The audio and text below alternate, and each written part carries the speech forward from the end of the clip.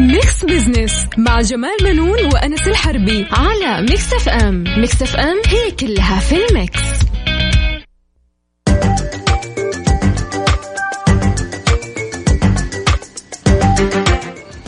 مستمعين الكرام، أهلا ومرحبا بكم. أنا جمال بنون أحييكم من ميكس اف ام وبرنامج ميكس بزنس. طبعا معايا زميلي الدكتور أنس الحربي. أهلا وسهلا أستاذ جمال، وأهلا وسهلا بالمستمعين. أهلا وسهلا. طبعا البرنامج هذا يأتيكم مستمعين الكرام كل أسبوع في هذا الوقت. نعم. بنتناول فيه القضايا الاقتصادية ونبسط رؤية 2030 بحيث أنها تكون أسرع فهما وهضما كمان. الأسبوع الماضي أستاذ جمال أصاب القلق المتعاملين مع أحد أشهر مواقع التواصل الاجتماعي اللي هو سناب شات. وطلعت إشاعة أن سناب شات في السعودية بيتوقف، وسبب ضجة وقلق للناس كثير، خاصة أنه هالموقع يعني فاتح باب رزق كثير لبعض الناس. نعم صحيح. ولا تنسى يعني القلق هذا طبعا. شوف أنا أقول لك حاجة، إضافة إلى أنه هو فاتح باب رزق كثير من الأسر اللي سواء يعني نعم. الناس اللي اشتغلوا في بيتهم من منتجات وشيء زي كده. نعم. كمان كان حيقطع رزق كثير من المشاهير اللي بيستخدموه كدعاية وإعلانات. بالضبط. وبيجيب لهم مبالغ جامدة. خلينا بس نعطي السادة المستمعين نعم بعض الأسعار اللي بياخدوها. طبعا أنا ما أذكر أسماء. نعم. ولكن في أحد الفنانين بياخد 110,000 ريال في الإعلان، يعني ممكن أو تغطية شايف. نعم. في منهم بياخد 47,000، في أحد 42 منهم طبعا. بس نعم. الأسعار اللي في الدول الغربية نعم. طبعا غالية.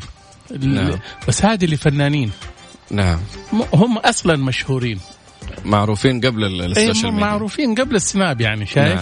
نعم. وبياخدوا في زيارة لمحل أو دعاية لعطر أو شيء زي كده. نعم. بياخدوا بيوقعوا عقود إنه أنا خلال السنة هذه حاخد منك 5 مليون أو 10 مليون وأعمل لك دعاية.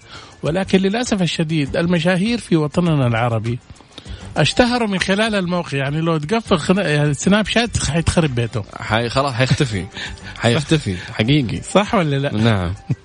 يعني ناس كثير يعني متعلقة، بس برضو في ناس يعني برضو متابعين للسناب شات. يعني برضو الجمهور العربي من أقوى تقريبا الناس متابعة أو استخداما للسناب شات. فحقيقة يعني إذا قطع أو لا قدر الله يعني قطع حتتخرب بيوت كثير للأمانة يعني. صحيح. الثلاثة كمان يعني في 7 مليون مستخدم من السعودية. 7 مليون بيدخلوا يوميا، و85% من المتعاملين منهم أعمارهم ما بين 13 إلى 35. يعني كلهم من فئة الشباب تقريبا. صحيح. الموضوع الثاني يا أستاذ جمال اللي حابين نذكر فيه المواطنين والمقيمين في السعودية. وزارة الداخلية تحذر من نقل الحجاج المخالفين إلى مكة المكرمة. ودعت وزارة الخارجية بضرورة حصول كل من يرغب في الحج من المواطنين والمقيمين على تصريح وفق الإجراءات المعتمدة. وكمان لا تنسى كمان يعني التحذير هذا مو فقط تحذير، ولكن نعم. أيضا هو تنبيه إنه العقوبة فيها صارمة جدا مرة قوية، وتطبيق ما تقضي به الأنظمة والتعليمات. خلينا نذكر بس السادة المستمعين نعم. إنه المخالفين إيش هي الغرامات اللي ممكن يعني تحصل معهم. نعم. السجن 15 يوم في المرة الأولى. نعم. وشهرين في المرة الثانية. شوف من 15 إلى شهرين يس. و6 أشهر في المرة الثالثة. عن كل حاج عن كل حاج يتم نقله. يعني تعال شوف لو كان شايل 10 حجاج هذا بيقعد يتكي والله أخذ مؤبد بيقيم. والله مؤبد صدق يعني جد حقيقي مؤبد. وفي غرامة مالية 10,000 ريال في المرة الأولى عن كل حاج. أيوه. و25,000 ريال في المرة الثانية. و50,000 ريال في المرة الثالثة، وذلك عن كل حاج. لا مرة يعني يفترض إنه الواحد ما يغامر. أنا أعتبرها عملية انتحارية هذه المستقبل كله يروح فيها. يطلع لك 5 مليون 6 مليون غرامة فين حيسددها؟ عشان على قولهم أنت تخالف عشان 5,000 ولا 2,000 ريال. مبلغ يعني ما يستاهل إنك أنت من أجل تضحي وتشيل المخالفين من جد حقيقي. وغير كده في ترحيل طبعا إذا كان الناقد الوافد. نعم. وعقوبة السجن والغرامة المالية طبعا بعد ما يكملها هذه كلها بعدين يترحل. وانا لفتني كمان يا استاذ جمال هنا انه بتتصادر المركبه. اي طبعا تتصادر، يعني تتصادر كل شيء خلاص يمشي على رجوله. اوكي. اذا كانت عادل النقل ومتوضئ والتشهير بالمخالف طبعا. يا جماعة الخير يا اسمعوا انتبهوا، الأموركم زينة. في تصاريح تقدمها الوزارة أعتقد صحيح النقل صحيح. وسهلة الآن يعني تدخل على الموقع ويعني تأخذ يعني كل هذه الإجراءات، وبعدين إحنا إذا جينا لاحظنا هي كلها كم يوم الإجراءات هذه، وبعدين أنت طول السنة عندك يعني الطريق مفتوح، يعني أنت تيجي تروح وتيجي في أي وقت. نعم. فانتبهوا يا جماعة من هالنقطة جدا. يعني أنا قاعد أقرأ الآن اللي هي المخالفات أو الغرامات المالية جدا كبيرة.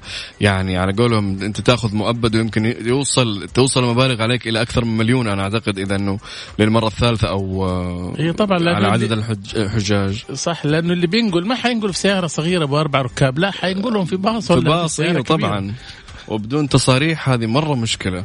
فانتبهوا يا جماعة. ناخذ فاصل أستاذ جمال. نعم. فاصل وراجعين، خليكم ويانا. ميكس بزنس مع جمال منون وأنس الحربي على ميكس اف ام. ميكس اف ام هي كلها في الميكس.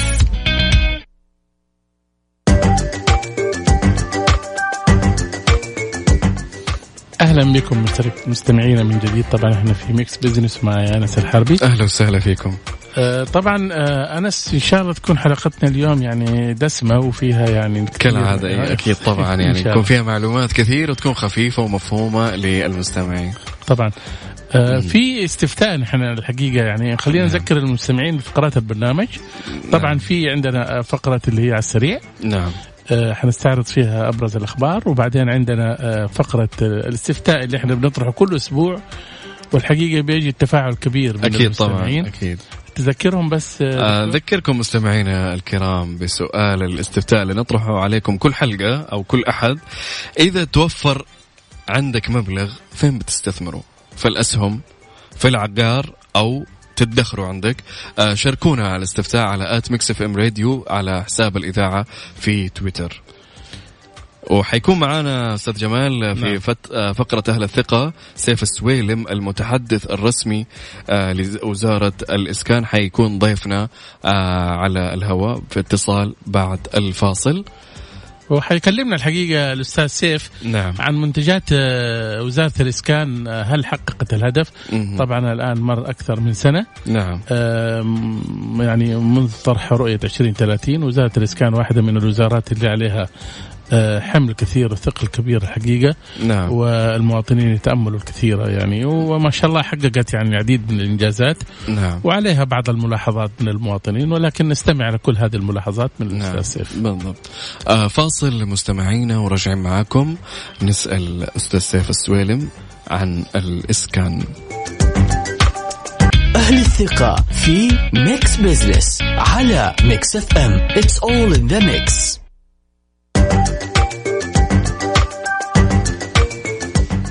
أهلا بكم مستمعين الكرام في ميكس بزنس. طبعا أنس وزارة الإسكان بتعمل من خلال نعم. مختلف برامجها ومبادراتها على تمكين الأسرة السعودية من تملك المسكن الأول ضمن خيارات وحلول متنوعة.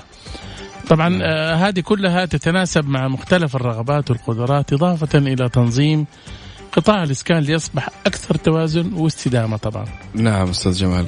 وكمان احنا نبغى نتوسع في الحديث مع الأستاذ اللي حيكون ضيفنا اليوم الأستاذ سيف السويلم المتحدث الرسمي لوزارة الإسكان، وبندردش معاه كذا سؤال. نعم. وبنتحاور معاه. مساء الخير أستاذ سيف معنا. مساء النور، اهلا وسهلا. اهلا وسهلا. ارحب فيك وبالاستاذ جمال وبالساده المستمعين والمستمعين. اهلا وسهلا فيك. يا اهلا وسهلا استاذ سيف. طبعا ادري انك انت يعني مؤجل اجتماع عشان المشاركه في الحلقه هذه، ولكن انت لا تنسى انت مهم بالنسبه لكثير من المواطنين الحقيقه اللي انتظروا اخبار ساره من وزاره الاسكان. ابدا، في خدمتكم اي وقت. الله يسلمك. كم هي خيارات الاسكان الان بالنسبه للمتقدمين لو حبينا نعرف؟ نعم، طبعا وزارة الإسكان من خلال برنامج سكني وفرت مجموعة من الخيارات اللي كما أسلفت أستاذ جمال قبل قليل تلائم مختلف الرغبات والقدرات. اليوم نتحدث عن ما لا يقل عن 6 خيارات متنوعة يأتي بينها طبعا الفلل التي سبقا بنتها الوزارة حينما كانت تقوم بدور المنفذ للوحدات السكنية بعدد يتجاوز 13,000 وحدة سكنية من نوع فيلا تتوزع في مختلف المحافظات. أيضا الوحدات السكنية تحت الإنشاء بنمط البيع على الخارطة التي تكون مع المطورين العقاريين، وهو النهج الذي انتهجته وزارة الإسكان بعد برنامج التحول ورؤية المملكة، تمكين القطاع الخاص، تعزيز دوره وتعزيز شراكته الفاعلة مع القطاع الحكومي. اليوم نتحدث عن 66 مشروع بالشراكة مع المطورين العقاريين تتوزع في مختلف المدن، مع التركيز بشكل أكبر طبعا على المدن اللي تشهد كثافة سكانية مثل جدة، الرياض، مكة المكرمة، المدينة المنورة، الدمام. هذه هي المشاريع توفر 122,000 وحدة سكنية، راعينا فيها جانب التنوع وعدم الاقتصار على نوع واحد، تلال، شقق، تاون هاوس، مساحات متنوعة. وجميع هذه الوحدات السكنية هي في المعدل السعري الذي يتراوح بين 250,000 إلى 750,000 ريال، على اعتبار أن هذا المعدل هو ما يتناسب مع المواطنين المتقدمين على برامج الدعم السكني سواء في وزارة الإسكان والصندوق العقاري. بالإضافة إلى ذلك أوجدنا خيارات إضافية تشمل البناء الذاتي لمن يملكون الأراضي. بعض المواطنين يكون لديه أرض يرغب ببنائها ذاتيا، لا يرغب بالوحدات السكنية سواء من المطورين أو من الوزارة. أيضا بعض المواطنين تكون لديهم الرغبة بالشراء من السوق مباشرة، أيضا هذا الخيار متاح لهم من خلال فقط الحصول على قرض عقاري مدعوم الأرباح بنسبة 100% لمن تقل رواتبهم عن 14,000 ريال. نتحدث عن الرواتب الأساسية 14,000 ريال وأقل. يمكن الحصول على قرض يصل إلى 500,000 ريال من أحد البنوك والمؤسسات التمويلية، ويعيده بذات الرقم 500 وعاد 500,000 بدون فوائد. نعم بدون فوائد لمن تقل رواتبهم عن 14,000 على مستوى الرواتب الأساسية. من يتجاوزون هذا الرقم يخضعون لحسبة الدعم، وقد تم تعديلها مؤخرا بما يتيح توسيع دائرة المستفيدين بشكل أكبر. نعم. طيب أستاذ سيف بسألك أنا الله يعطيك العافية، هل انخفضت مدة الانتظار عما كانت عليه في السابق أو أنها زي ما هي؟ طبعا اليوم يمكن القول أخوي أنس أنه قوائم الانتظار لم يعد اليوم مفهوم قوائم الانتظار اللي كان معروف في السابق موجود حاليا. اليوم بمجرد التقدم على بوابة الدعم السكني من خلال بوابة سكني عبر الاستحقاق الفوري واستكمال إجراءات التسجيل التي لا تستغرق بضع دقائق، يمكنك الاستفادة من مختلف الخيارات التي يتيحها برنامج سكن بشكل مباشر، بمعنى بشكل أبسط تقدم اليوم تحصل على خيارك غدا. اليوم لم يعد هناك قوائم انتظار، بمجرد جاهزية المواطن المتقدم يمكن الاستفادة من الخيارات التي تم استعراضها قبل قليل، بمجرد طبعا أن تنطبق عليه شروط الدعم السكني التي تشمل لا يكون متملك لمسكن، أن يكون أسرة، أن يكون مستقر طبعا داخل المملكة، والشروط الأخرى التي تم إقرارها ضمن لائحة الدعم السكني. بمجرد تقديمك تحصل على خيارك السكني بدون الانتظار. نعم. الحقيقة كان في عندي سؤال وردني من أحد الأشخاص وكان بيسأل يعني هل يعني الأشخاص اللي هم مثلا اللي عليهم مطالبات مالية تجاه البنوك أو مقترضين أو إيقاف خدماتهم وشيء زي كده وحساباتهم، هل يعني إذا قدم لي سكن يعني يحصل ولا ممكن حتى هي ممكن يعني تكون يعني متوقفة؟ طبعا اليوم أستاذ جمال هذه الخيارات السكنية هي تعتمد في المقام الأول على القرض العقاري. بالحصول على القرض العقاري المدعوم يمكنك الاستفادة من الخيارات السكنية المتاحة. القرض العقاري طبعا هو اختصاص تمويلي للبنوك والمؤسسات التمويلية تحت إشراف مؤسسة النقد. طالما أن المواطن مقبول ومؤهل لدى البنوك والمؤسسات التمويلية سيتمكن من الحصول على الخيار السكني الذي يرغبه. اليوم هناك العديد من التسهيلات التي تم إقرارها بالتعاون مع ايوه يعني عفوا يا أستاذ، بعرف هل إذا كان هو حسابه موقف مثلا هل يستطيع يحصل على قرض مثلا بالنسبة للتمويل إذا المؤسسة التمويلية لا تقبله فبكل تأكيد أن يتمكن حتى يعني يعالج وضعه التمويلي أو وضعه المالي. إذا قبلت المؤسسة التمويلية مرحب فيه بكل تأكيد بكافة للحصول على مختلف الخيارات المتاحة. صحيح. نعم. أنا كنت حابب كمان لو سمحت حابب أعرف كان هناك لغط في الفترة الأخيرة أو سوء فهم بالنسبة للاقتراض والتمويل ما بين صندوق العقاري والبنوك. كأنه كان في إشكالية، هل تم إزالة هذا الشكك؟ طبعا الشركاء في صندوق التنمية العقارية اليوم لم يعد الصندوق يمول بشكل مباشر. اليوم الآلية الجديدة التي تتمثل بالشراكة الفاعلة مع البنوك والمؤسسات التمويلية وجدت لتسريع حصول المواطنين على القرض العقاري المدعوم اللي يؤهلهم من الاستفادة من الحصول على المسكن الأول ضمن الخيارات المتنوعة المتاحة. الصندوق العقاري اليوم لا يقرض بشكل مباشر، لكنه يدعم أرباح القروض العقارية اللي يحصل عليها المواطن من خلال البنوك والمؤسسات التمويلية، يعني بذات الآلية السابقة. هو المبلغ الأساسي سيعاد كما هو إذا انطبق طبعا الشروط 14,000 كراتب أساسي وأقل. لكن فقط الجهة الممولة اختلفت، بدل ما كان الإقراض مباشر وكان يتطلب الأمر انتظار لسنوات لا تقل عن 10 سنوات في السابق، اليوم بمجرد التقديم وانطباق الشروط يمكن الحصول على القرض العقاري بشكل مباشر. ممتاز. طيب أستاذ سيف، هل هناك خطة لدى وزارة الإسكان لتقليص مساحات الإسكان مثلا؟ هي ليست خطة، لكن نحن في وزارة الإسكان من خلال شراكتنا مع المطورين العقاريين على مستوى المشاريع السكنية وضخ المشاريع السكنية نتحدث عن مراعاتنا لأهمية توفير مختلف الخيارات. بكل تأكيد ليس كل المواطنين يرغبون بالفلل، وليس كل المواطنين يرغبون بالشقق أو التاون هاوس، ليس كل المواطنين يرغبون ب500 متر أو 400 متر أو 300.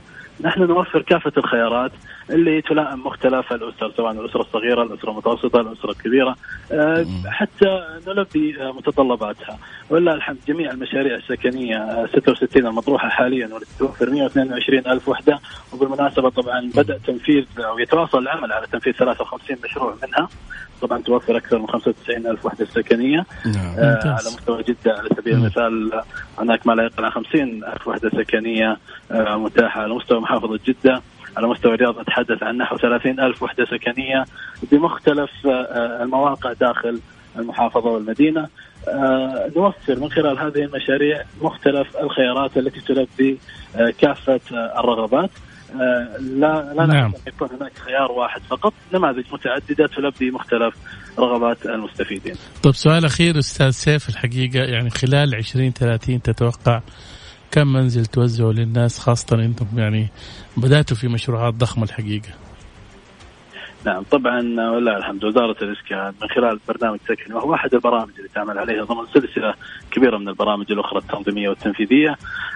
برنامج سكن خلال النصف الأول فقط من هذا العام 2019 تم استفادة أكثر من 80,000 أسرة من مختلف الخيارات، بينها 38,000 أسرة تملكت مساكنها فعليا ضمن طبعا برنامج الإسكان اللي يعد أحد برامج رؤية المملكة 2030 واللي تعد وزارة الإسكان إحدى الجهات 16 العاملة عليه. نستهدف من خلال هذا البرنامج الوصول إلى نسبة تملك تصل إلى 70% بحلول عام 2030 و60% طبعا بحلول العام المقبل 2020 بإذن الله. نحن معظوم في هذا الهدف من خلال تمكين المواطن من الحصول على المسكن الأول بكافة الخيارات المتاحة. الله يعطيك العافية، شاكر لك تفضلك بالإجابة على استفساراتنا، شكرا لك. شكرا لك. نشكر أستاذ سيف السويلي من المتحدث الرسمي لوزارة الإسكان، أهلا وسهلا فيك. فاصل مستمعين وراجعين، خليكم ويانا. ميكس بزنس مع جمال منون وأنس الحربي على ميكس اف ام. ميكس اف ام هي كلها في الميكس. على السريع في ميكس بزنس على ميكس اف ام. It's all in the mix.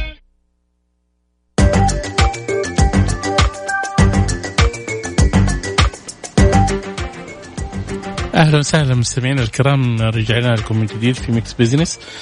طبعا دكتور أنس، اليوم احنا في عندنا كذا بعض الأخبار اللي هي عليها شوية يعني اهتمام كبير الحقيقة اللي صارت في الأسبوع الماضي والأسابيع هذه. طيب نستعرض أستاذ جمال بعض الأحاديث وندردش عليها شوي. الخبر الأول معنا يقول لك العمل تطلق مبادرة تسوية المخالفات مقابل زيادة نسبة التوطين. طبعا وزارة العمل يعني طلعت يعني بفكرة ذكية إنه المؤسسات اللي عليها مخالفات وبدال ما يعني كنوع من المقايضة شايف، بدل تدفع المخالفات لا روح وطن سعوديين يعني سعود لي أنا خفض لك. صحيح على الأقل سنة حلو. شايف؟ بحيث انه تعمل اتفاقيه مع المنشآت المخالفه تمام لتسويه قيمه الغرامات. أوكي. انت عارف الغرامات الان ما شاء الله يعني عاليه جدا جدا، مقابل زياده نسبه التوطين عبر عقود طبعا. يعني انت وظف لي السعوديين انا اسوي لك مخالفه. صحيح. نعم. بس الشيء اللي فيه يعني تساؤل انه وزاره العمل طلبت التوطين ولكن مده العقد سنه. طب انت توظف لي واحد مدته سنه فقط، طبعا بعد تنتهي السنه فين يروح؟ من جد صح ولا لا؟ صحيح. فهذا انت كانك عالجت مشكله بمشكلة ووجدت مشكلة ثانية. وجدت مشكلة. نعم. صح ولا لا؟ نعم. وهنا ما حتعطي ثقة بالنسبة للشباب في القطاع الخاص من ناحية الأمانة الوظيفي اللي بيدوروا عليه. أكيد طبعا صحيح. في خبر عندنا أستاذ جمال كمان هنا يقول هدف تسجل 8100 مشروع و26,000 شخص مستقل في منصة العمل الحر. طبعا هذه واحدة من المبادرات اللي أطلقتها وزارة العمل. نعم. وصندوق التنمية صندوق تنمية الموارد البشرية. ممتاز. من خلال موقع الموقع هذا بيسجل مين الأشخاص اللي هم المهنيين واللي عندهم خبرات ومهارات في مجالات حرفية. ممكن يكون يعني اللي هم ما يحتاج إنهم يشتغلوا في مكتب. نعم. تكون على حسابك تشتغل مترجم محاسب أشياء زي كده المهن الحرة. نعم. وهدول اللي يعني استطاعوا كل واحد يعني عنده مهنة يستطيع أنه هو يمارسها بدون ما يرتبط بأي شركة. نعم. أنت مثلا على سبيل المثال كصوتك الآن صوت إذاعي وقوي وكل حاجة. حلو. وتيجي مثلا تسجل فيه وتقول أنك أنت قادر على أنك أنت يعني أستثمره. أي تستثمره. شايف؟ أوكي. فاللي سجلوا فيه الآن 8000 وهذا معناته فيه إقبال كبير. نعم. بالنسبة للشباب وأصحاب المهن الحرة. طيب. ووصل تقريبا يعني أكثر من 26,000 سجلوا في هذا الموقع. يعني أنا بإمكاني مثلا كأنا مثلا أقول أبو استثمر صوتي في مثلا تسجيلات أسجل في هدف. تسجل في هدف في عندهم المهن والأشياء اللي ممكن أنت تقدر تسويها على حسب المهنة الموجودة. حسب المهنة اللي أنت تتقنها يعني. حلو. شايف؟ مرة ممتاز. نعم. طيب أستاذ جمال هنا تقول خبر كمان 5 أسباب لإلغاء البيع بالتقسيط يتصدرها ارتفاع التعثر وانتهاك حقوق العملاء. طبعا الخبر هذا جديد صدر الأسبوع الماضي. اللي هو إلغاء شركات التقسيط. أنت لو تلاحظ أنس كانت كثير من المحلات وحتى لما تروح تشتري سيارة يحولك على شركة تأجير مدري على شركة تقسيط يس. بحيث أنه هي اللي تشتري لك السيارة وأنت تقسط لهم أشياء زي كده فاهم. ولكن اللي حصل أنه في أسباب كثيرة خلت يعني وزارة يعني مجلس الوزراء تقر على إلغائه. ممكن الفوائد المبالغة، الممارسات الجائرة بحق العملاء. هذه واحدة من الأسباب. نعم. ارتفاع نسبة التعثر إلى 50% على الأقل. نعم. وممارسة البعض منها نشاط توظيف الأموال. طبعا هذه طبعا غير جائز لشركات التقسيط طبعا. أوكي. عارف لأنه يعني هذه طبعا ما تتماشى مع توجهات الدولة إنه يكون في عمليات غسل أموال. نعم. طيب أستاذ جمال يقول لك 26,000 حالة اشتباه باحتيال في التأمين على السيارات ب245 مليون. والله أنا شوف الخبر ده لذيذ.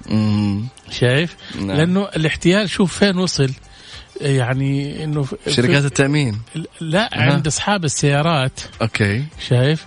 يبغى يصلح سيارته الآن مثلا وما عنده يعني كيف يصلحها. شايف؟ نعم. فيبغى يحمل التصليح على شركة التأمين بدل ما هو يعني يدفعها. شايف؟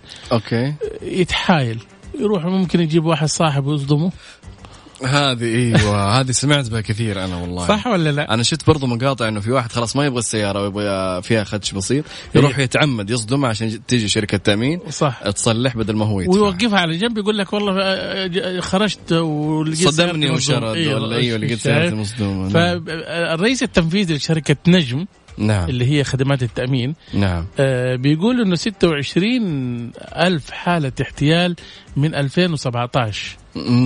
شايف اكتشفوا هذه تقدر قيمتها 245 مليون ريال على شركات التأمين. إيه وتم إثبات نحو 4,000 حالة 4000 حالة يعني مسكوهم. إيه وتم الفصل فيها بقيمة تتجاوز 40 مليون ريال.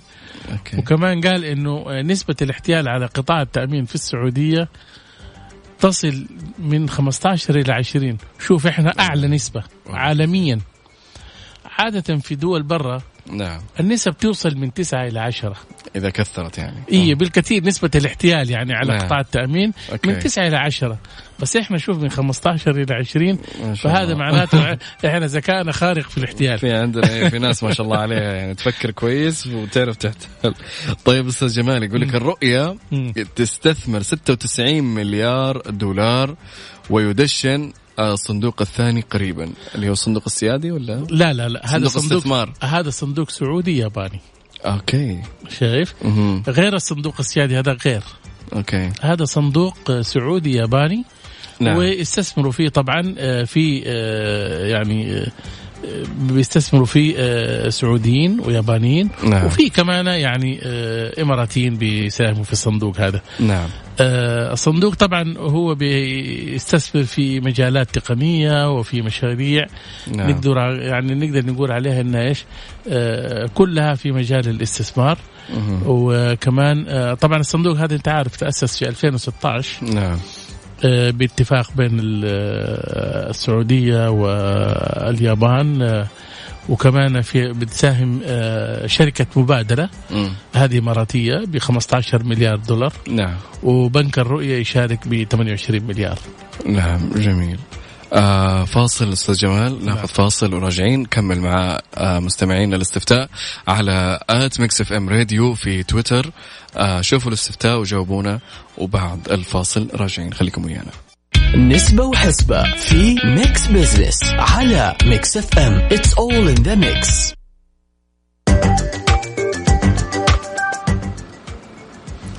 أهلا وسهلا مستمعينا الكرام. احنا وصلنا إلى آخر فقرة في برنامجنا. أنس طبعا السؤال اليوم كان في الاستفتاء يعني عن الادخار أو المبلغ إذا كان. نعم. الواحد أنت لو عندك مبلغ فين تدخر؟ أنا عندي مبلغ ممكن أستثمره في أشياء يعني أحبها أنا مثلا زي كذا مشروع في بالي. زي إيش؟ زي مثلا مشروع اللي هو استثمار يعني. أيوة مشروع يعني أنا أحبه مثلا زي التصميم عندي. زي مثلا ملابس أو أي مشروع تجاري بصفة عامة يعني أدخره فيه. صح. احنا طرحنا السؤال على السادة المستمعين وفي موقع @mixfm radio على قلنا انه اذا توفر لديك مبلغ اين تستثمره؟ يعني عندنا استاذ جمال هنا يقول لك 9% في الاسهم اقل نسبه هي والناس يمكن خلاص شردت من الاسهم بعد الوقائع والمصايب اللي صارت فيها. 49% في العقار يعني هي تقريبا اعلى نسبه.